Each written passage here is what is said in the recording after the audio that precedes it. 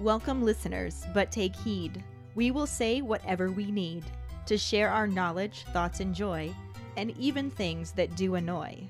So join us now, but be aware, we have a tendency to swear. We'll dial it back a little bit. But frankly, we don't give a shit.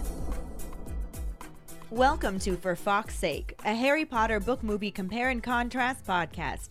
I'm Ellen, and my co-host is Katie Bug. We have already discussed this, Ellen. No bugs! What about Katie did? Oh, for Fox's sake. Let's just fly into the Phoenix flashback. Last week, we covered the first half of Chapter 27, the Centaur and the Sneak, and the film scenes that corresponded with about half of the chapter.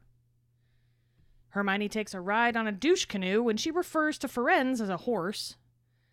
Hogwarts goes the extra mile when feng shuiing the new divination classroom. Firenze takes the title of biggest hippie in the castle from Dumbledore. Ron completely forgets that if he wants info about the war, he just has to ask his best friend, not the stars. Seamus chooses the wrong time to join the DA. And Harry saves Dobby from further concussing himself, but can't save himself from Umbridge's clutches. During episode 166, Memoroid, our Potter Pondering was, how do you feel about the movie leaving Dobby out so that Harry and the DA members do not get a warning before Umbridge and the Inquisitorial Squad shows up? Hey guys, Jackson here, calling in my Potter Pondering for this week. How do I feel about them not having Dobby warn the DA? Oh, honestly, I'm just repeating myself multiple times here. It pisses me off. Dobby was one of the best characters, should have been in Order of the Phoenix movie, and it's rubbish. It's just rubbish. Hi, Ellen and Katie. This is Ashley with this week's Potter Pondering. How do I feel about them omitting Dobby from these scenes in the movie and pretty much making up their own idea about what the fuck happened? If you don't recognize by my sarcastic tone, I feel angry because I love Dobby, and I say this all the time on my ponderings. Hear it again. They did him a disservice, and they couldn't afford to CGI him in all the movies. We already got one house elf, okay? We got to save the two for the later movie, okay? We can't put them in here. It costs too much. We got to save some more money. Make it make sense. Don't get me wrong. Umbridge busting down the wall with her little goofy-ass face. It's interesting enough. But I just love Dobby, and I love seeing him in action. And I wish they would have gave him his spot in the movies that they just decided to delete him out of. Then maybe, at the end of the series, when he's unalived, people would care more about Dobby's death. But they don't, because they only seen him 2 times. Make it make sense, because they don't. Hello, my name is Logan, and in whether I was mad about Dobby not being shown in the movie when the Inquisitorial Squad literally destroyed a whole hallway, I'm indifferent, which will probably not get the right response, but I feel like it made everything a bit more panicked. It was like, oh shoot, Inquisitorial Squad's here, god damn it, gotta get out. So that's why I think that Dobby being there kind of just made it a bit more heartbreaking that they didn't get out unscathed. But I thought there was more drama when they realized themselves that it was coming. Thank you so much for your responses. Our trivia question last week was, who gave testimony that Potter had met a number of fellow students in the Hogshead back in October? It was a wizard by the name of Willie Wittershins, who was the guy in the Hogshead under all the bandages. See? I love how it Turned just into gets a thing. mentioned in passing, and Yep. now it's significant. Mm-hmm. Unless, of course, you're watching the movie, in which case it wasn't included at all. But No. congratulations goes to Mike Riley. Woohoo! This was another really close one between Mike and Megan. Mm-hmm. Fuel was also added to the fire since Podbean again did not auto-post the episode to Facebook like it used to for like 3 years. No issues. At Podbean. Help. Yeah. What's going on? Right? But they were both waiting for me to manually post it, so they were ready. And the moment it went up, they were just seconds apart, but I did get the notification from Mike's comment first. Well, there you go. So the win goes to him. Mm-hmm. He now has a 2-week streak going. Well. But like I said, so close. We've had a few other glitches with the episode not posting to the big platforms right away, too. Got a couple of messages about that. Mm-hmm. They should be there now. Keep sending us messages through whatever social media you use, or email or text us or something if you ever have trouble getting the episode, because we always post them on time unless something happens and we notify you. Yeah. Like, we're not going to just not post it. Right. And Podbean is just not posting it for us. It's just, I don't know what's going on. I reset some of the connections. Hopefully that fixes the issue. Fingers crossed. Maybe it'll actually auto-post to Facebook next week, and then Mike and Megan can battle it out properly. Mm-hmm. I wonder who's going to win. We shall see. For now, let's dive into the second half of Chapter 27, The Centaur and the Sneak, and the mostly corresponding film scenes, aside from one really glaring difference. And some missing details. That too. A lot of missing details. All the missing details. You want details? They're missing. Read the book. Chapter 27, The Centaur and the Sneak, Part 2. Dumbledore's office is full of people, with the headmaster sitting behind his desk looking serene with his fingertips together. Professor McGonagall is standing next to him looking extremely tense. Cornelius Fudge is standing by the fire, rocking back and forth on his toes, and looking extremely pleased about the whole situation. Harry also sees Kingsley Shacklebolt and another wizard who he doesn't recognize, standing guard on either side of the door, plus Percy Weasley, who is excitedly hovering by the wall, poised over a scroll of parchment, ready to take notes. None of the portraits are bothering to pretend to be asleep, all watching, alert and serious, and Harry's entrance prompts some of them to flit into their neighbors' frames and begin urgently whispering. He pulls himself free of Umbridge's grasp as the door closes and looks to the minister, who is glaring at him with vicious satisfaction. Harry glares back, his heart pounding, but his head cool and clear. Umbridge informs the minister that the Malfoy boy cornered Harry while he was on his way back to Gryffindor Tower. Fudge acknowledges this with appreciation, making note to tell Lucius, then tells Potter he expects he knows why he's there. Harry is completely prepared to give a defiant yes, but catches Dumbledore give a very subtle shake of his head and midway changes his answer to no. Fudge is incredulous that Harry claims to not know and asks him again, but Harry insists that he does not. Fudge asks Harry more specifically, wanting to know if he isn't aware that he has broken school rules or ministry decrees.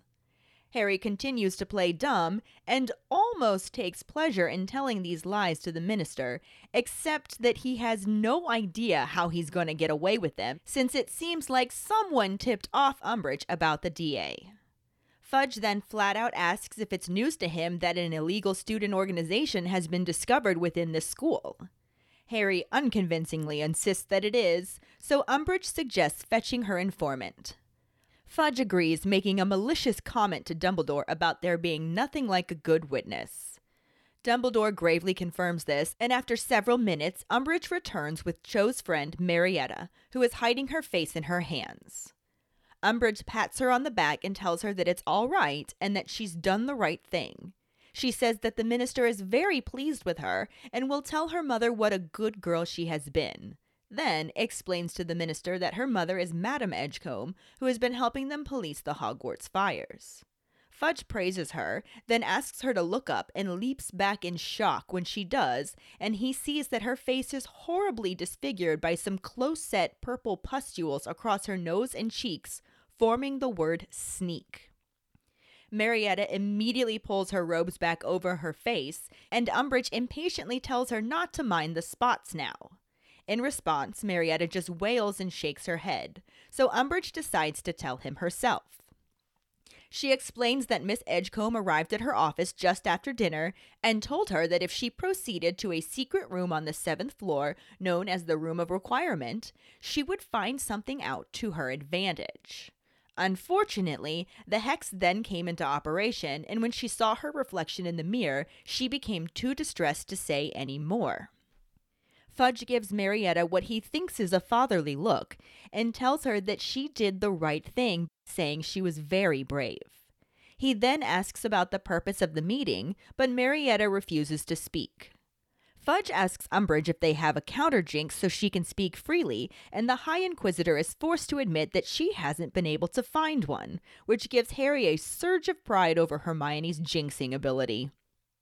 Umbridge instead changes the subject to remind the minister about the report she sent back in October, that Potter had met a number of students in the Hogshead in Hogsmeade. McGonagall wants to know what her evidence is, and Umbridge informs her that she has testimony from Willie Wittershins, who was in the bar covered in bandages at that time and heard every word Potter said. She starts to explain that he went straight to the school to report to her, but McGonagall cuts her off to call the ministry out on not prosecuting Willie for all the regurgitating toilets. One of the portraits begin to yell about blatant corruption, but Dumbledore quietly tells him that will do. Umbridge continues talking to say that the point of meeting the students was to persuade them to join an illegal society, with the aim to learn spells and curses the ministry has decided are inappropriate. Dumbledore cuts in to tell Dolores that she's wrong, and Harry has no idea how the headmaster plans to talk his way out of this one. Fudge is expecting some kind of cock and bull story like Willie Wittershins was lying, or it was Potter's identical twin that day, or perhaps it's the usual simple explanation involving time travel, a dead man coming back to life, and some invisible dementors.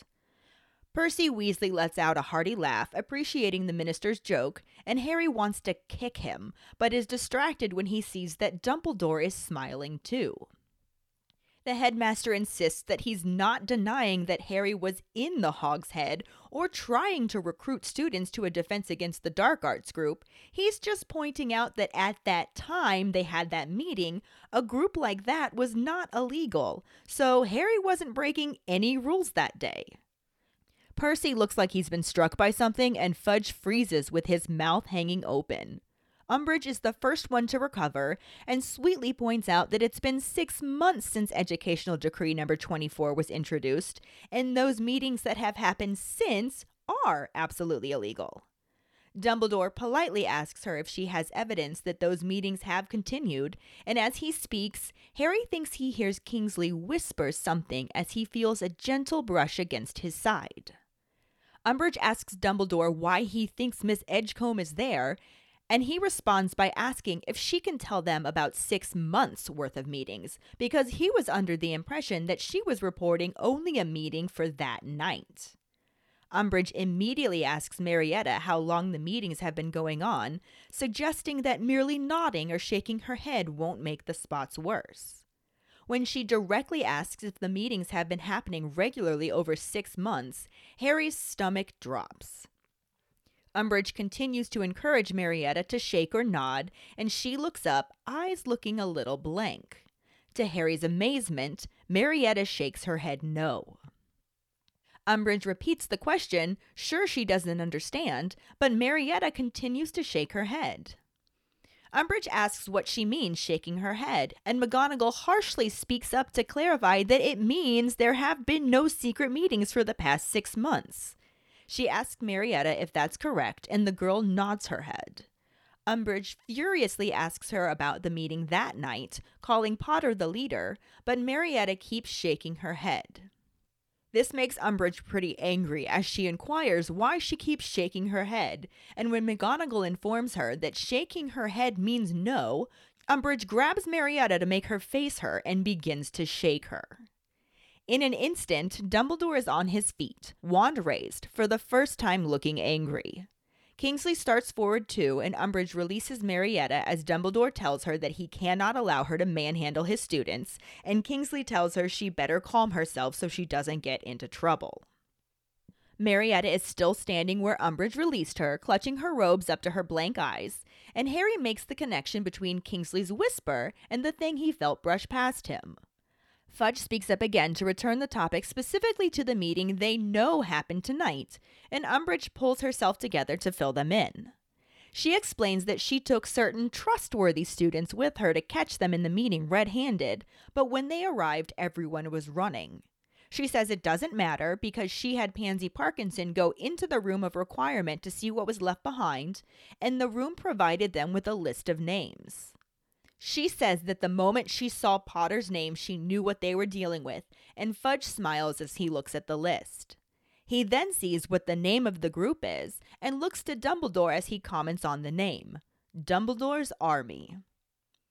Dumbledore reaches for the parchment and for a moment seems unable to speak before looking back up and smiling as he simply says that the game is up. He asks Cornelius if he would like a written confession or if the witnesses would suffice. Harry notices McGonagall and Kingsley exchange looks of fear, but neither he nor Fudge seem to understand what is going on. As Fudge questions Dumbledore, the headmaster clarifies that the group is called Dumbledore's Army, not Potter's Army. This seems to click for Fudge as he jumps back in fear, now completely convinced that he has the evidence that Dumbledore was indeed forming his own army. Dumbledore feeds into this, telling Fudge that tonight was supposed to be the first meeting to see if they would be interested, and now he sees that it was a mistake to invite Miss Edgecombe. Marietta nods, and Fudge bursts out that he has been plotting against him. Dumbledore cheerfully confirms this, and Harry shouts, "No!" Kingsley and McGonagall both flash him warning looks, and Dumbledore tells him to be quiet or he will have to leave his office. Fudge also tells Harry to shut up, but is way too distracted by his excitement that he showed up to expel Potter, but instead gets to arrest Dumbledore. Dumbledore smiles and says it's like losing a Knut and finding a galleon, and Fudge yells to Percy to make sure he got everything down. Percy joyfully confirms this, and Fudge sends him off to duplicate his notes and send them to the Daily Prophet. Percy hurries out, and Fudge turns back to Dumbledore, telling him that he will be escorted back to the Ministry, where he will be formally charged and sent to Azkaban to await trial. Dumbledore gently tells him that he thought they would hit this snag, and when Fudge says he sees no snag, Dumbledore explains that he does, because Fudge seems to be laboring under the delusion that he is going to come quietly. He sets the record straight by informing the minister that he has no intention of going to Azkaban, stating that he could just break out, but it would be such a waste of time. Umbridge's face is steadily growing redder as Fudge just stares at Dumbledore like he's stunned. He then looks to Kingsley and the other man, who gives Fudge a nod and moves away from the wall as his hand drifts towards his wand. Dumbledore kindly tells the man not to be silly, calling him Dawlish, and saying that he's sure he's an excellent Auror, but that if he attempts to bring him in by force, he will have to hurt him. Dawlish blinks and hesitates, looking back to Fudge, unsure of what to do. Fudge seems to recover and asks Dumbledore if he intends to take on Dawlish, Shacklebolt, Dolores, and himself single-handedly. And Dumbledore smiles as he says, only if they are foolish enough to force him. McGonagall loudly insists that he will not be single-handed, but Dumbledore sharply responds that he will because Hogwarts needs her. Fudge decides to end this now and pulls out his own wand as he orders Dawlish and Shacklebolt to take him. Among a streak of silver light and a loud bang, someone grabs Harry by the neck and forces him down to the floor. A second flash, screams from portraits, foxes screech, and a cloud of dust is followed by a streak, thud, and then someone crying, "No!" Glass breaks, and there's some scuffling footsteps, a groan, and then silence. Harry looks around to see that McGonagall is crouched beside him as she had pulled him and Marietta out of harm's way.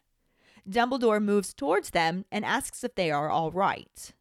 They get up as the dust clears and see the wreckage of Dumbledore's office. Desk and tables overturned, silver instruments in pieces. Fudge, Umbridge, Kingsley, and Dawlish are all motionless on the floor, and Fawkes is flying in circles above them.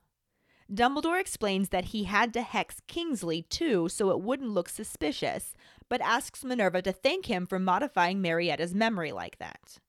He also tells them that they will all wake soon, but it's best that they don't know they had time to communicate.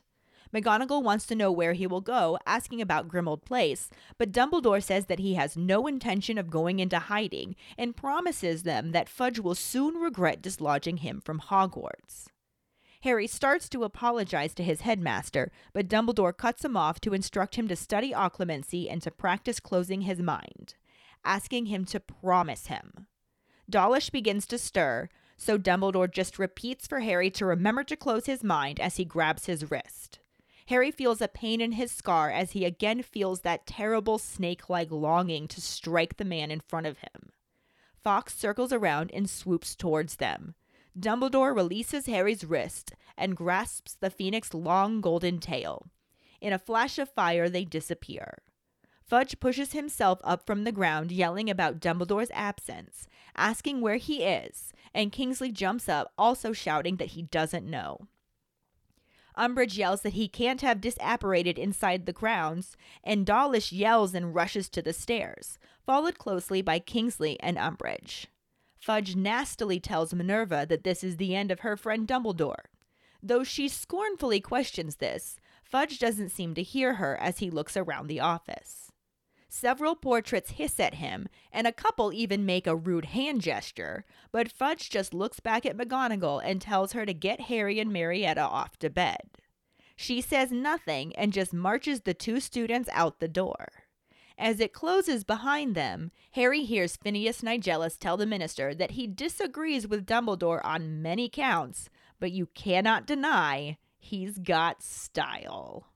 The movie section picks up with a semi-aerial view of Dumbledore in his office right after Umbridge and the Inquisitorial Squad interrupted the DA meeting and apprehended Harry.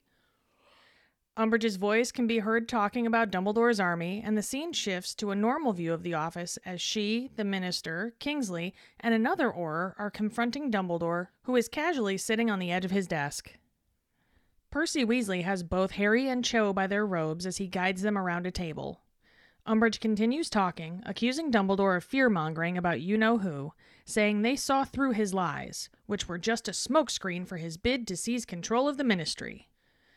Dumbledore calmly agrees, saying, naturally, but Harry bursts out in protest, insisting that Dumbledore had nothing to do with it and it was all him. Dumbledore tells Harry that it is very noble of him to shield him, but points out that the parchment clearly says Dumbledore's army, not Potter's. He tells Fudge and his entourage that he instructed Harry to form the organization and claims sole responsibility for its activities. Fudge instructs Percy to dispatch an owl to the Daily Prophet and to hurry so they can make the morning edition. He then tells Dawlish and Shacklebolt to escort Dumbledore to Azkaban to await trial for conspiracy and sedition. At these words, Dumbledore stands and politely interjects to say that he thought they might hit this little snag. As he walks around to stand behind his desk, he elaborates that they seem to be laboring under the delusion that he is going to come quietly. He informs them that he has no intention of going to Azkaban. Umbridge interrupts to angrily whisper, "Enough of this!" as she yells, "Take him!" The headmaster winks at Harry just before Fawkes soars down to him. Dumbledore claps his hands above him, grasping the phoenix as the two disappear in a burst of flames, knocking Fudge, Kingsley, Dawlish, and Umbridge backwards. They all stand back up and look to where Dumbledore had been, as Kingsley tells the minister that he may not like him, but he can't deny that Dumbledore's got style. Style, motherfucker. It's just crazy to me that the movie summary is a paragraph and the book chapter is like 2 pages of summary. Are you not used to this? It's just pretty spot on for leaving out so much. Yeah.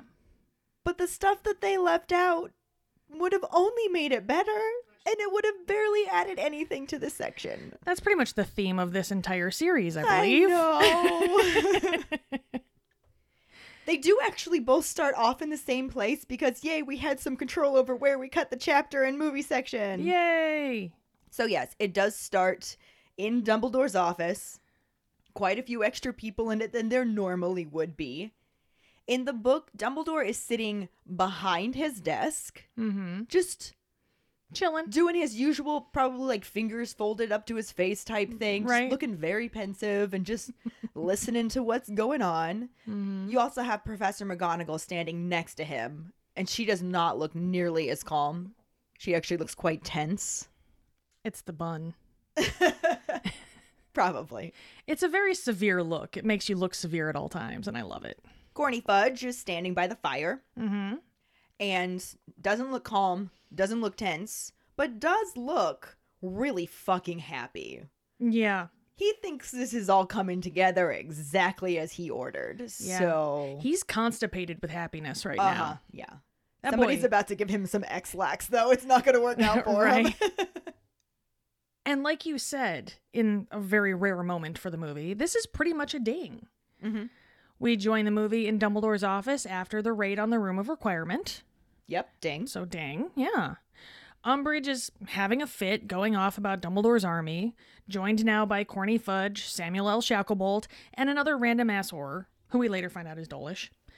While Dumbledore is just completely chill and just resting his butt on the edge of his desk, like just hanging out. Yeah, and aside from resting his butt on the edge of the desk, the bell is still ringing. Because in the book, Harry also sees Kingsley Shacklebolt and another wizard he doesn't recognize who does in fact turn out to be Dawlish. Yep.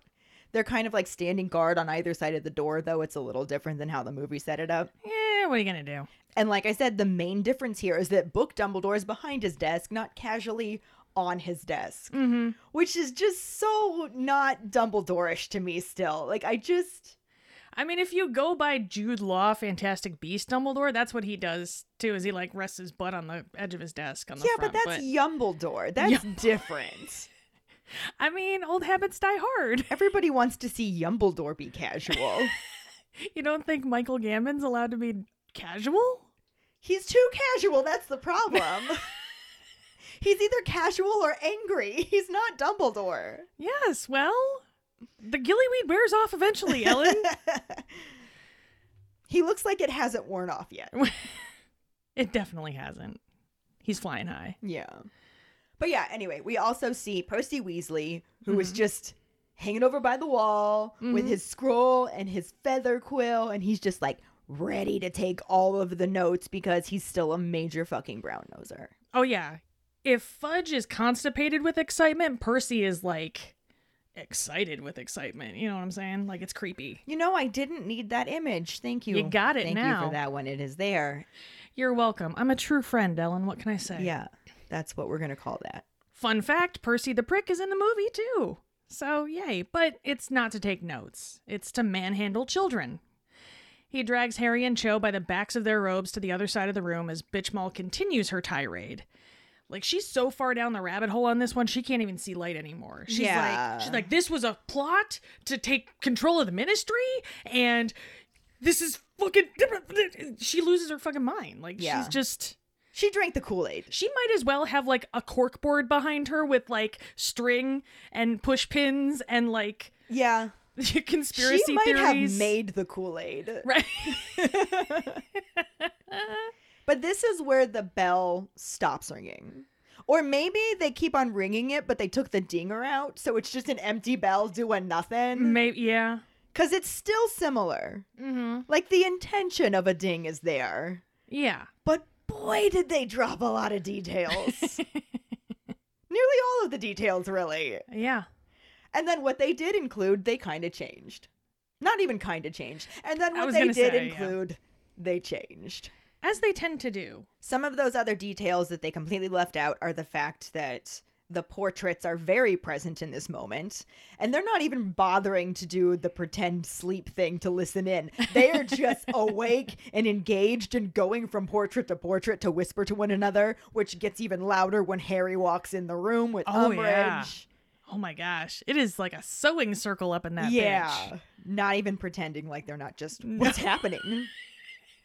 They're just some gossipy old biddies. Yeah, Just- basically. Oh, my stars! Oh, I must clutch my pearls. Harry Potter is in the room! Oh my god, did you hear what Umbridge said to Dumbledore? Oh my lord. But anyway, Moving on. Harry gets pulled into the office by Umbridge and then immediately pulls himself out of her grasp as the doors closed. And he just looks right to Corny Fudge, who's glaring at him. So Harry gives his best glare back, because what else do you do? I mean, it's sassy Harry, so I'm sure that was a pretty boss glare, too. Right. Amazingly enough, despite the fact that his heart is absolutely pounding as he's glaring at the minister, he's feeling very cool and clear in his head. Mm-hmm. Which is kind of shocking for Harry, because normally when he's got the glare and the pounding heart, he's ready to just word vomit whatever insults / mic drop comes to mind. Especially in this book. With Caps Lock Harry? Especially in the presence of these people. Exactly. Like, Caps Lock Harry normally would be ready to Caps Lock at this point. No, and he is... But he's just chill. Mute. And of course, in the movie, Harry couldn't pull out of Umbridge's grasp because he's not in her grasp. He's in Percy's grasp. Yeah. So, there's that. Differences. Minor, but still different. It's certainly not how it happened in the book. Never is. Because other things that we never ever hear anything about, of course, that's not really how it happened in the movie. But in the book, Pepto-Bismol tells Corny Fudge that the Malfoy boy cornered Harry, which makes him so happy. And he's like, oh, I'm going to make a note to tell his father about that. Yeah. And it's like a positive my father will hear about this moment. Right. Corny Fudge also turns to Potter and just goes, so, Potter, I expect you know why you're here. And Caps Lock Harry is ready to just be like, yeah, I do, bitch. But before he can really get much more than yeah out, he catches Dumbledore's eye. Mm-hmm. Well, not even really his eye, because Dumbledore's refusing to look him in the eye still. It's more like he catches Dumbledore staring at his forehead and give a very subtle shake of his head. And midway, he just goes, yeah, no. No, I don't. And how great would that have been to see? Knowing how well Daniel Radcliffe can play that. Yeah. And he can play that. No. Definitely. No. 5 seconds. Right there. Like, he'd have done it. And he'd have done it so good. I know. It makes me so mad. Boo. And then, of course, you have Corny Fudge, who's just, what? You don't know why you're here. He's like, no, I have no idea what's going on. I just... Deny. Yeah, I was just minding my own, and all of a sudden I'm being tripped by this blonde Nazi von douchebag that you seem to think should be praised. And now here I am in this office with all of these people, and I didn't do nothing. Right? Like, y'all are basically kidnapping me right now. You know that, right? Like, I didn't do shit. So, fuck off. Except Fudge then says, you're not aware you've broken any school rules? And he just goes, school rules? No. Or ministry decrees? No, I have no idea. I'm just keep on playing dumb. He does kind of feel like it would be really fun to do this if his brain weren't going, I'm going to keep on lying because I can tell that's what Dumbledore just told me to do, but I have no idea how Dumbledore is going to spin this to get us out of this shit. Like, I'm pretty sure I'm fucked right now. Right. But I'm just going to keep lying, and it would be kind of fun if I weren't terrified of what was going to happen to me. Yep. But it really seems like Pepto-Bismol got a full tip about the DA, and if she has an informant, she has evidence, what are his lies going to get him out of? Yeah. So in order to, keep specifying and trying to lead Harry to a confession, you can lead a Harry to water, but you can't make him confess. You can probably make him stick his nose in it, but... Just tell him there's memories in it. And he'll right? Just write face first. There we go. Tell him there's something to meddle in down there. Right? But yeah, trying to lead him to the confession just flat out says, so you're trying to tell me it's news to you that an illegal student organization has been discovered within this school? Yep. Yep, that's totally news to me. Pretty much. Illegal student organization, you say? Now he turns into the Southern Belle. My stars! Oh my! Who would ever start an illegal student organization? My goodness. Goodness me. So Pepto-Bismol thinks, you know what, let's just save some time here and go get the informant. Sure. Now, if you're watching the movie, you think the informant is already in the room as one Cho Chang. Yes. But in this situation, in the book, Fudge agrees.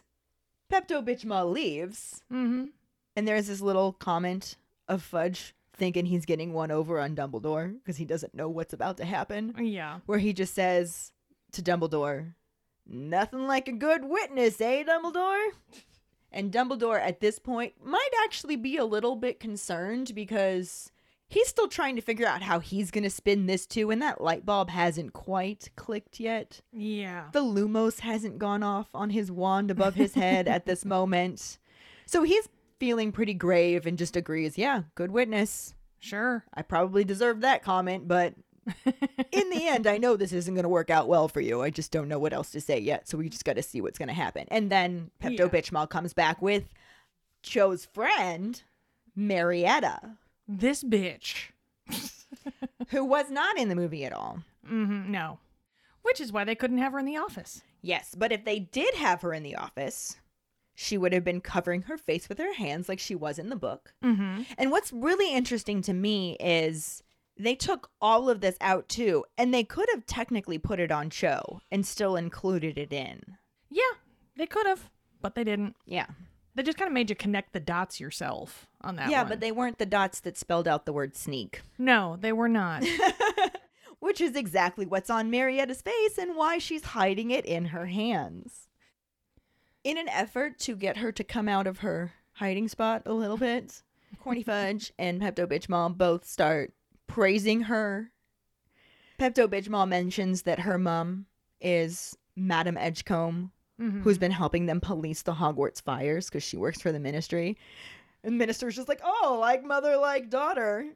Gonna have to make a note to tell your mom just how great you've been, too, trying to help us out and do the right thing. I think Mom's going to see that for herself. That shit's going to scar. Yeah, that shit's gonna scar. Mm-hmm. Or just be purple pustules forever. Right. I don't know, but we'll get to that. Either way, that's going to leave a mark.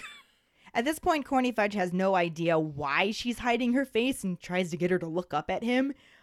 And then when she does, he freaks out so much he jumps backwards. So that's really going to make her feel good. Yeah. Way to hide that shock, Corny. And this response basically just causes her to turtle back into her robes. Mm-hmm. Understandably. Yeah. I'm hideous. Yes, you are. Keep doing that. Yes.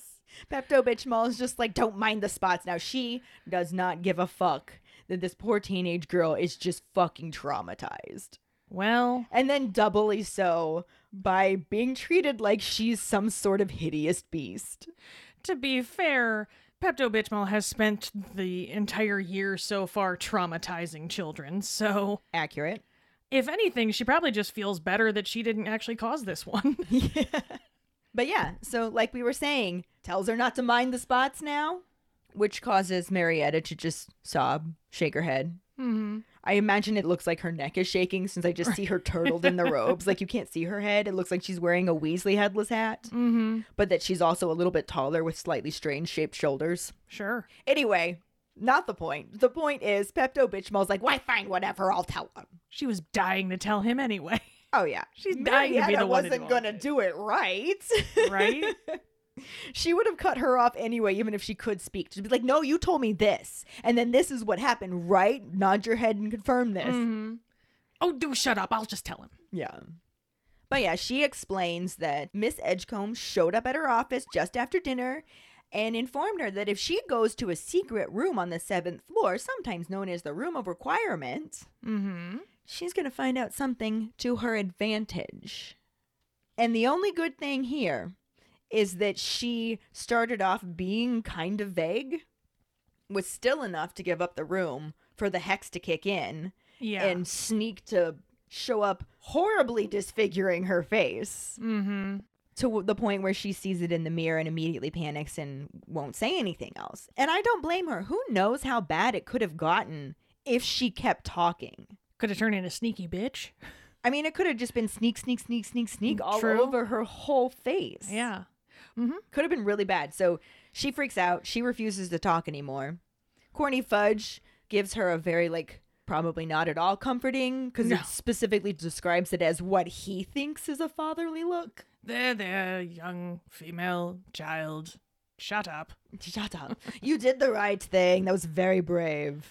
Oh, do shut up. Stop your blubbering. Right. Actually, I don't even think he says that much because he's just so focused on, well, what was the meeting about? Yeah. She still won't speak. So Fudge now is starting to get annoyed too. Mm-hmm. Turns to Pepto-Bismol and says, don't you have a counter jinx or something so she can speak freely? And Pepto-Bismol has no choice but to say, yeah, we haven't been able to find one. And Harry's just kind of like, yep, that's my Hermione's jinxing ability. Mm-hmm. That's my best friend, y'all. And that is Hermione's jinxing ability and fucking cunning. Don't fuck with her, man. I'm telling you, scary. Yeah. This is one of those times where you're like, man, I really hope she uses her powers for good instead of evil. Right? Since the informant is not leading them in the direction they were hoping to go, Umbridge decides to bring up the report she got back in October that Potter had met some fellow students in the Hogshead. Dun dun dun. McGonagall speaks up at this point. Mm-hmm. Because she can't not. Like, she's got to sass Pepto-Bismol a little bit, too. Well, yeah. And this is just her moment. And she just wants to know, what evidence is there of that? To which Pepto-Bismol says, well, I have testimony from Willie Wittershins, who was in the bar, covered in bandages, it's true. But there was nothing wrong with his hearing, and he heard every word Potter said. Le gasp. Oh! Which was our trivia question. Yep. Immediately afterwards, Willie goes to the school to report it to Umbridge. But McGonagall doesn't give a fuck about any of that. She's just like, so wait a minute. This is why the Ministry is not prosecuting Willie Wittershins for all of those regurgitating toilets. Interesting. Yeah, very interesting light shined on. There appears to have been a turn of events. Mm-hmm. Hmm. And one of the portraits starts to yell, blatant corruption! Fortescue. Blatant corruption! And Dumbledore just says, that'll do, Fortescue. Still calmly, still quietly. Just chill. I have a feeling that he doesn't have any extra energy to put towards raising his voice because it's all in his brain just whirring. Which way can I take this turn? I could do this, I could do this, I could do this, I could do this. I got to listen to what they're saying. That'll do, Fortescue. Yeah. Pepto-Bismol is just completely oblivious to all of that going on anyway because she is just taking that hard dive into her corkboard with all of the things pinned all over it where she's saying like, and this happened because of this, and this happened because of this, and it's obvious that the point of the meeting was to persuade them to join an illegal society with the aim to learn spells and curses that the Ministry has decided are inappropriate, even though you're going to be testing them on them, bitch. But Yeah. that's aside the point. They're supposed to know them, not do them. And then in one of my first favorite Dumbledore moments of this scene, it kind of just kicks it off, really, but Yeah. Dumbledore cuts her off to say, I think you'll find you're wrong there. Doesn't say why she's wrong, just, I think you'll find you're wrong. And Harry's just like, what the fuck is he going to say with this? Like, how is he going to talk himself out of this? And Fudge is also expecting some kind of ridiculous story like Willie Wittershins was lying, or it was Potter's identical twin that day in the Hogshead. Or maybe it'll be something with the usual simple explanation that involves a reversal of time, a dead man coming back to life, and some invisible dementors. Wait, that sounds familiar. I think that was the plot of 2 books ago. Oh, yeah. It's been a while, but I think that's what that was. Yeah. The jailbird of the band. Got it. Or technically the invisible dementors would have been earlier on in this book. Well, technically, yes. We're jumping around. Yeah, It's all good. time travel. Wibbly wobbly, timey-wimey stuff. Anyway, at his sarcastic comment about the usual simple explanation, Percy Weasley lets out his, really brown-nosed laugh. He's practiced it for years. No, that's the wrong one. Minister, you're so Yeah, clever. that's probably more of it. It just makes Harry really want to kick him, so I think that was pretty accurate. Yeah. Are you saying you want to kick me? No, I'm saying that laugh, if given to somebody who didn't actually deserve it or I didn't like, would then make me want to kick you. So are you saying you want to kick me? Is that what... I'm Keep joking. it up, I want to kick you now. How did you get kicked in the face, Katie? Well, Anywho, Harry does not get to play soccer with Percy's head because he's distracted when he sees that Dumbledore is also smiling. at Corny Fudge's little joke. I mean, it was kind of funny. I think it was less at the joke and more at the own joke he has forming in his head. Oh, I know. But he tells them, no, I'm not denying that Harry was in the Hog's Head or trying to recruit students to a Defense Against the Dark Arts group. I'm just pointing out that the day they had that meeting, a group like that wasn't illegal. So Harry wasn't breaking any rules back in October. Mm-hmm. And I love this because he is not wrong. No. And they all know it. And Percy's just like, the loophole. uh-oh. Fudge just freezes with his mouth hanging open. And it's actually Pepto-Bismol who gets her shit together first and does her, ugh. It's been 6 months since Educational Decree number 24 was introduced, and those meetings that have happened since are absolutely illegal. Bitch. Right? Just bitch. And in Dumbledore's words, what that translates to is, oh, do you have evidence that those meetings have continued? I was under the impression that there was just a meeting tonight. Mm-hmm. And while he's going through all of that, Harry swears that he can hear Kingsley whisper something and thinks he feels something brush past him. And he's just like, what the fuck is going on? What the fuck was that? Little slow on the uptake on this one, but he does figure it out eventually. Just takes him a minute. Yeah. But Pepto-Bismol decides to ask Marietta how long these meetings have been going on and says merely nodding or shaking your head probably won't make the spots worse. Mm-hmm.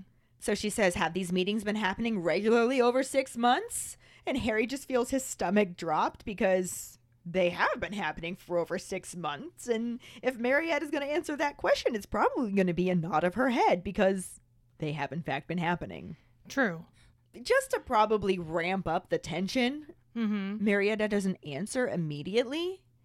So Umbridge keeps encouraging her. I was like, needling, if you will. Yes, totally needles her. Mm-hmm. But eventually Marietta kind of looks up, like peeks her eyes up through the top of the robes, just still making sure to keep sneak hidden as much as possible. And Harry notices that her eyes look a little blank. And then he also notices, to his shock, that she's shaking her head no. No, there have not been meetings for the past 6 months. Interesting. I think to everybody involved, it's very clear what that means, but Pepto-Bismol doesn't want to accept it, so she just flat out says, what do you mean shaking your head? And McGonagall's like, well, clearly it means there have been no secret meetings for the past 6 months. Mm-hmm. That's how I'm taking it. Yeah. She turns to Marietta, right? No meetings for the past 6 months? And she nods her head. That's right. No meetings for the past 6 months. None at all. So Pepto-Bismol asks about the meeting that night, doesn't wait for an answer, calls Potter the leader. And this entire time, Marietta's just shaking her head no. No, Potter wasn't the leader. Mm-hmm. He didn't start all of this. And Bitchmall's like, why do you keep shaking your head? Why do you think, bitch? Right? McGonagall tells her that normally when somebody shakes their head, it means no. Mm-hmm. And at this point, Pepto-Bismol just full-on grabs Marietta by the shoulders and starts shaking her. Yeah, that'll do it. Oh yeah, Dumbledore to his feet in an instant. Yeah. He even raises his wand. He is prepared to attack her for manhandling his students. Mm-hmm. Kingsley also moves forward, and he uses his, reassuring slow Kingsley voice to tell her that she doesn't want to do that. She needs to calm down so she doesn't get herself in trouble. Yeah. Which she does. She lets her go. Marietta still looks weirdly blank, and now Harry's just like, oh, Kingsley and the whisper and the blank eyes. Got it. I'm tracking. Oh, way to catch up, guy. Yeah. Whew. That really took a hot minute. At this point, Fudge interjects to get the topic back to the meeting they happened tonight. Since they did at least know that happened tonight, they basically caught him red-handed. Mm-hmm. In the book, it was more in scatter form, and in the movie, it was just blatantly red-handed. Yeah. But something was clearly going on that night, so they know that much. There are witnesses, there's an informant who's at least given them some of it. Yeah. It's as good as red-handed as they're going to get. So let's focus on this. Umbridge calms herself down, pulls herself together, and says she took certain trustworthy students with her. We were calling them the Inquisitorial Squad because they were technically already named that in the movie. Mm-hmm. It hasn't actually fully been created in the books. Yeah. Like, she has ones that she considers trustworthy and brought along with her, but they haven't been knighted yet, you could say. Yeah. In the movie, it was part of a montage. Yep. So there was that where she made an announcement. She was like, if you want to be part of the Inquisitorial Squad, please come see me. And then you show her like pinning them like they're fucking Exactly. high school sweethearts or some shit now. Already happened, but not in the book, just the precursors. Yes. But she took these kids with her to catch them in the meeting. Like we said, red-handed, and when they got there, everyone was running. But it doesn't matter because she sent Pansy Parkinson to go into the room of requirement to see if anything was left behind that could be evidence. And lo and behold, they find a list that says Dumbledore's army and has everyone that's been involved's name written on it. With Potter's pretty much at the top. Interesting. And she said as soon as she saw his name, she knew what they were dealing with and took it right to Fudge. And she gives him the list. And when he sees that the name of the group is Dumbledore's army, Dumbledore's just like, let me see that. And, like, he looks at it and he just like reads it and just kind of goes silent for a minute. And I feel like the only thing that could have been more perfect in this moment would be if Fox just gave like a little song in that moment, just because that had to make him feel good. Right. You know, he had to love the fact that they called their Defense Against the Dark Arts group Dumbledore's Army. Yeah. Like, that's some fucking loyalty right there. Loyalty matters to Dumbledore. Well, yeah, of course. Not to mention a little bit of an ego boost. Oh, absolutely. He is Gryffindor, by the way. Yeah. I think Hufflepuff could very well be his secondary, especially since we painted him as hippie Dumbledore. Well, yes, there is that too. But loyalty definitely matters to him. Mm-hmm, for sure. But he gets past that moment of not being able to speak and looks back up and smiles and says, yep, game's up. Yeah, literally all of that was just skated over in the movie. It's like they just fast forwarded through this section of the chapter to do their favorite thing and condense shit. Yeah, and it's like they full on Control-Alt-Deleted Marietta. Right? Like they just pinned all that shit on Cho, but also took out all the shit that they pinned on her. It's like they just took a little poop smear and was just like, here's your shit. When in the book, they at least, you know, wrote sneak and shit across her face. Right? Like you get the idea that Cho is the one who snitched. And you get a little bit more of it later. Yeah, a little bit. Barely anything. It's just sort it of sure as shit is no sneak written across your face and fucking pustules. Right. So, a whole backstory that there was a hex and they couldn't find the counter jinx for it. And yeah. the moment she told, it showed up on her face. Just boo. All of the boo. I'm just saying. And honestly, it's really disappointing that they didn't include the jinx on the paper they signed. Because, like you said, that shit's scary. It's another point to the argument that Hermione could have been Slytherin. Oh, yeah. She is just full on Granger danger in this book. She really is. But other than the fact that they left everything you just talked about out of the movie, it does basically line back up at this point because Umbridge is all like, "J'accuse Dumbledore," and Dumbledore's all like, "Oh yeah, no doubt," and everybody's like, "Wait, huh?" Did he just say, "Yeah, you got me"? What? Is hell freezing over? Right? And then Harry's standing there, he's all like, "Dumbledore, no," but Dumbledore's all like, "Dumbledore, yes," and he takes all the blame for the DA, all of it. I love that line. Dumbledore, no. Dumbledore, yes. Because we always do the Harry, no, Harry, yes. And Harry's just over there like, I learned it from watching you.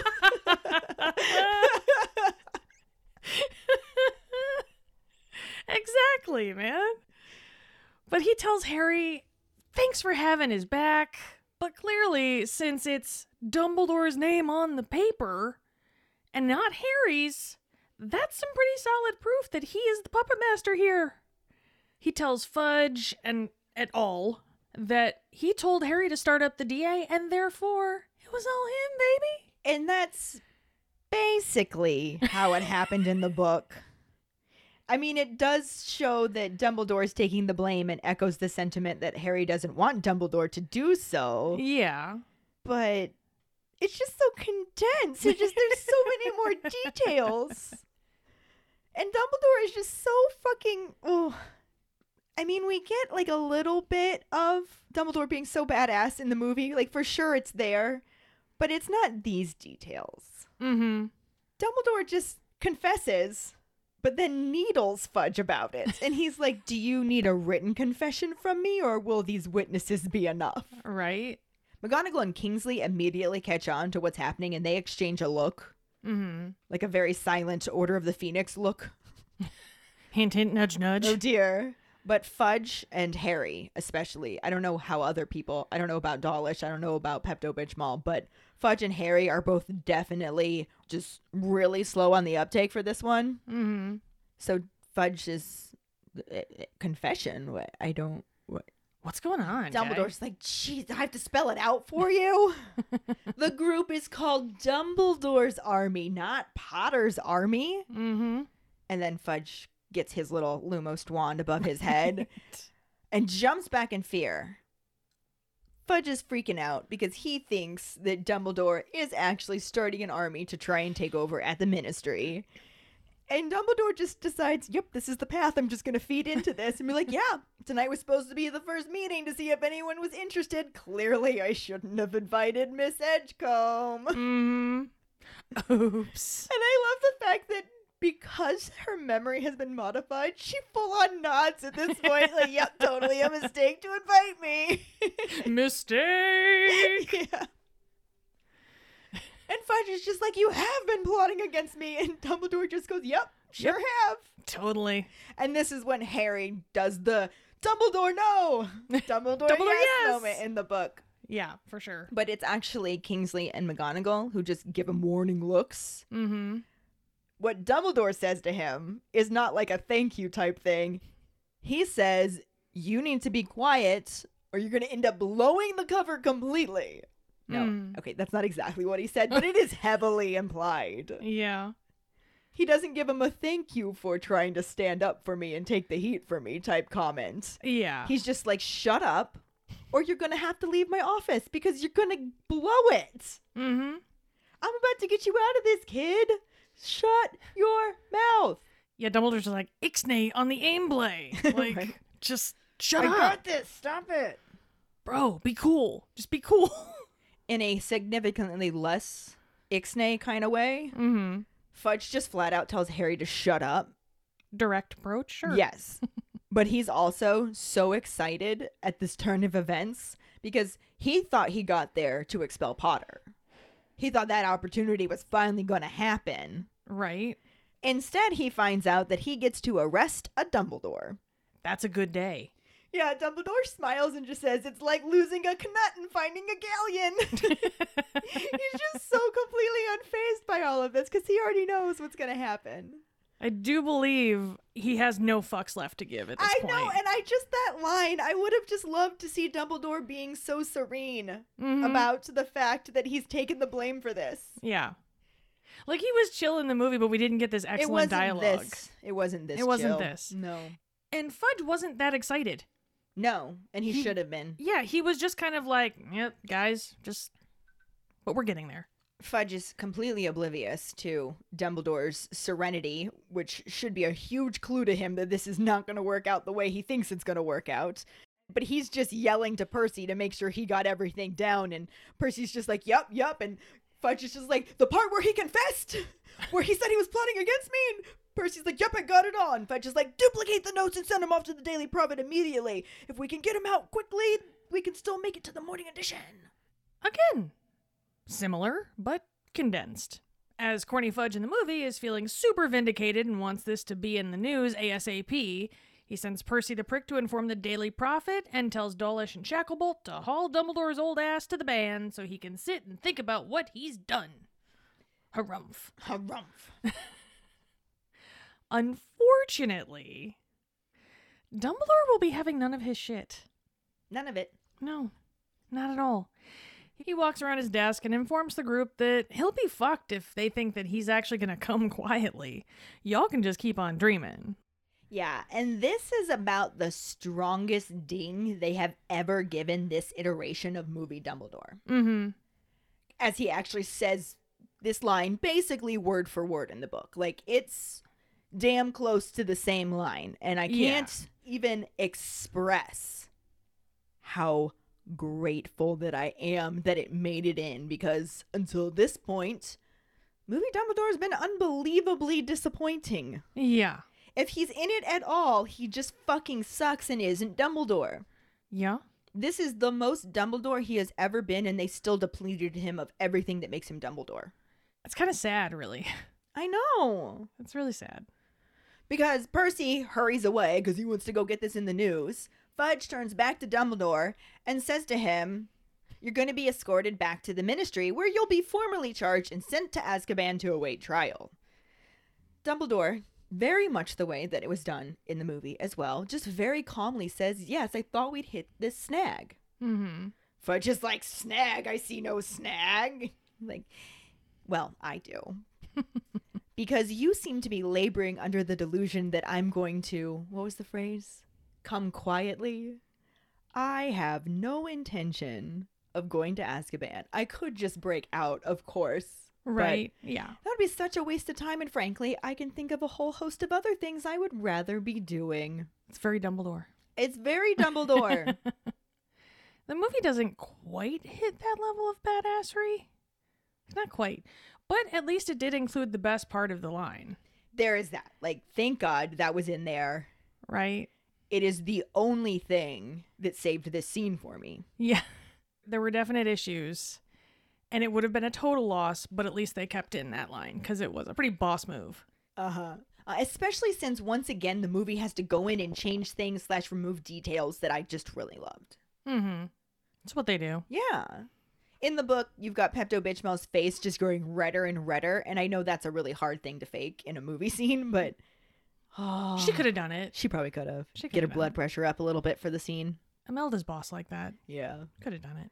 Corny Fudge is just looking at Dumbledore like he's been stunned, but then he looks over to Kingsley and the other Auror that we know is Dawlish, but we're about to find out right now that he's Dawlish. Mm-hmm. But he gives Fudge a nod and starts to move away from his post at the door, reaching towards his wand, and in super badass moment number, what are we up to in this scene? 3, 4 for Dumbledore? Sounds about right. Totally lost count, but Dumbledore just says, "Don't be silly, Dawlish." This is how we know it's Dawlish. Yeah. "I'm sure you're an excellent Auror. I seem to recall that you got outstandings on all of your NEWTs. But if you attempt to bring me in by force, I will have to hurt you." So badass. Just, I don't want to, guy. But if you don't step back, I'm gonna fuck you up. I'm gonna fuck you up hard. Just save yourself at this point, really. That's what he's saying. Mm-hmm. And Dawlish, having gotten 12 outstandings on his NEWTs, is smart enough to know that Dumbledore is not just talking out of his ass. No. And he stops and blinks and looks back at Fudge and is just like, "What do I do, boss?" Fudge claims to get out of his little bit of a stunned motion there and just says, "What are you going to do, Dumbledore? Take on Dawlish, Shacklebolt, Dolores, and myself single-handedly?" I mean, first off, let's talk about what kind of a threat you and Umbridge are, sir. Right? Like, Dawlish and Shacklebolt, yeah, okay. But you're going to throw yourself in that mix like you're shit at all? You're You ain't right. shit. You ain't shit. You are not shit, my friend. And that's probably totally what's going through Dumbledore's head, but he just smiles and says, "Only if you're foolish enough to force me to." Oh. McGonagall has her own badass moment where she insists that he won't be single-handed, but Dumbledore just says, "Yes, he will, because Hogwarts needs you." Which is a very good point. And I love this interaction, because first of all, Minerva wasn't even in the room, Right. but I would have just loved to see a little bit more interactions between the two of them, because I just imagine them to be besties. Well, yeah. And we never got to see enough of that. No, not at all. And she's standing there next to him. And I just love the fact that she says, "He won't be alone." And he says, "Yes, he will." Like, I really would have liked to see that little moment between them. Yeah. It's another like, Dumbledore, no. Dumbledore, yes. They Like, learned fuck it from off. watching you. Exactly. But Fudge decides that he doesn't give a fuck and pulls out his own wand and orders Dawlish and Shacklebolt to take him. This just leads to a streak of silver light, a loud bang, and Harry feels somebody grab him by the neck and force him down to the floor. Like you do. The movie has Pepto-Bismol be the one to give that order as she loses the little tiny bit of cool that she had left, and she shouts for the henchman to get him, like any good movie villain does. Unfortunately for her, Dumbledore done brought a phoenix to a shouting match. Which does align with the book, but not in the same way at all, really. No, but it's kind of fun. It is fun. I don't dislike it. It's just different. There's more details in the book. Yeah. There's more flashes and screams from the portraits and Fox screeching and a lot of dust, a shriek, a thud, someone crying, no, breaking glass, scuffling footsteps, a groan, and then silence. And I really just would have liked that little moment where it's just like dust in the air and you can't see anything, but you hear all that sound, kind of like it's from Harry's perspective since he's forced down on the ground and can't see it and just hears all of that. Mm-hmm. So it would have just been kind of nice to have like the dust cloud from a bang or smoke cloud or something, and Yeah. all of that sound effects just happening. 10 seconds. Sure. Done. But no, it's not in there like that. You got the line, Ellen. I did get the line. You can't expect to get anything else. Literally, nothing else. But I do expect it. well, you're not gonna. High bar. But once we hit that moment of silence, Harry has an opportunity to look around and he sees that it's McGonagall who had pulled him and Marietta out of the way. Mm-hmm. And Dumbledore's the only one up and moving, and he just comes right up to them, asks if they're okay. They all get up. The dust is clearing, and they can just see that Dumbledore's office is just fucking trashed. His desk's overturned, tables are overturned, his silver instruments are just in pieces. Fudge, Umbridge, Kingsley, and Dawlish are all completely motionless on the floor, and then Fox is just flying around above them. Mm-hmm. Again, this is all, like, it's a lot of detail to talk about, but it's seconds Yeah. in a scene. Dumbledore says he had to hex Kingsley too so it wouldn't look suspicious, Mm-hmm. but then asks Minerva to thank him for modifying Marietta's memory because it was really quick on the uptake. Yeah. Then he also mentions that they're all going to wake soon, so it's best that they don't know they had this time to communicate. Mm-hmm. Well, they definitely didn't in the movie, so Yeah, they didn't give anything like this. no. McGonagall asks him where he's going to go, wanting to know if he's going to go to Grimmauld Place, and Dumbledore, because he just keeps being the badass, says, no, I am not going into hiding. I promise you that Fudge is really, really going to regret dislodging me from Hogwarts. Mm-hmm. Oh, he's gonna know where the fuck I am. Shouting from the mountains, but still can't catch him. Right? Harry starts to apologize for getting him into this mess, because of course it is all his meddling fucking fault. Meddling Marie Potter. Yep. Harry James meddling Marie Potter. That's what he does. Yep. Dumbledore doesn't have time for this apology. It's done. He's got to go. Just needs to tell him, make sure you study occlumency. Make sure you practice closing your mind every single night. Promise me you need to do this. And then Dawlish begins to stir. So he's just like, practice, close your mind, remember. And he grabs his wrist. Mm-hmm. Harry feels that pain in his scar and that terrible snake-like longing to attack Dumbledore again. He wants to bitch slap him. Yeah, he is not happy the moment that Dumbledore touched his wrist. But then Fox is circling around and swoops down towards them. Dumbledore lets go of Harry's wrist, and there's like a bit of a reprieve from that feeling. Mm-hmm. Not that it matters because he's super distracted by Dumbledore grabbing Fox's golden tail, and in a flash of fire, poof, gone, disappear, nowhere near. Poof. Yeah, only that last part basically happens in the movie. Just that last little, last two Tail, lines. poof. Yeah, basically, yes. The brief conversation between Harry, Dumbledore, and McGonagall is left out, as well as the entire struggle. Even though it could have been done in 10 seconds. Sure. Since they don't give Dumbledore the opportunity to be an absolute boss and take 4 opponents out at once. Well, like 3 opponents and 1 pretend opponent, so maybe like 3.5 opponents. Although that's still totally badass. And still totally not included. That's the So there's that, yeah. Instead, with all the witnesses, Dumbledore just claps his hands over his head or starts to do the YMCA, one of the two, I'm not quite sure. And Fox flies down to him, and the two disappear with a burst of flames, leaving everybody scrambling and almost getting knocked on their asses. So maybe he was doing the YMCA. Ellen, What? for fuck's sake, can we just have one episode? Probably not. And we do have a little bit of a ding on the first part where Dumbledore grabs the phoenix tail and poof disappears into flames. Sure. But then the second part here where it knocks everybody over and leaves them scrambling to get back up is Yeah. a bit of a dynamic switch. A little bit. Because they were all knocked out in the book and they have no idea where Dumbledore went. Or how he got out at all. Yeah. So when Fudge wakes back up and pushes himself off the ground, he's just freaking out, yelling about Dumbledore being gone. He was just here. Where is he? And Kingsley's jumping up going, I don't know where he is. Umbridge is yelling that he can't have disapparated inside the grounds, and Dawlish is like, the stairs, and just runs out the door, and then Kingsley and Umbridge run after him. Like, it's chaos. Yeah. It's a totally different dynamic. It's a Looney Tunes cartoon. And I would have really liked to watch this.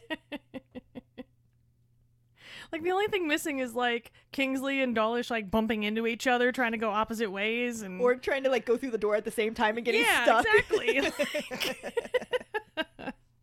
It should have happened that way. It was just so madcap. Like, yeah. So now we have Fudge, Minerva, Harry, and Marietta as the only ones left in the office. Because they all went running down the stairs to see where Dumbledore went. Yeah. Because he was just going to walk out of the castle. Guys, come on. But which way did he go, George? Which way did he go?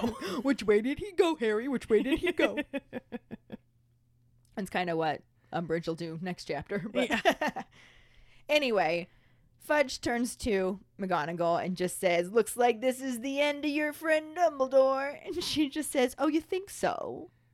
But Fudge is so busy looking around the office that he doesn't even hear what she says, which is probably for the better. Yeah. She probably should take some of her own advice that she gives to Harry and just stop talking. Yeah. Just calm your tits. Let's just let things play out for a bit. With McGonagall, too. I learned it from watching you. Yeah, You're so sassy. Exactly. Oh, I love it. Now I feel like Harry's meddling and sass is literally just from watching the two closest things he has to parents at Hogwarts. I mean, pretty much. They just completely turned him into what he is. Yeah. Not no on that, for Not sure. no on that. I love this part too. And it could have been so easy to do. Because as Fudge is looking around the office, the portraits are hissing at him and a couple of them are even making rude hand gestures. And I just really, just in the background, would love to have seen a portrait flicking off the minister. We need more rude paintings. We really do.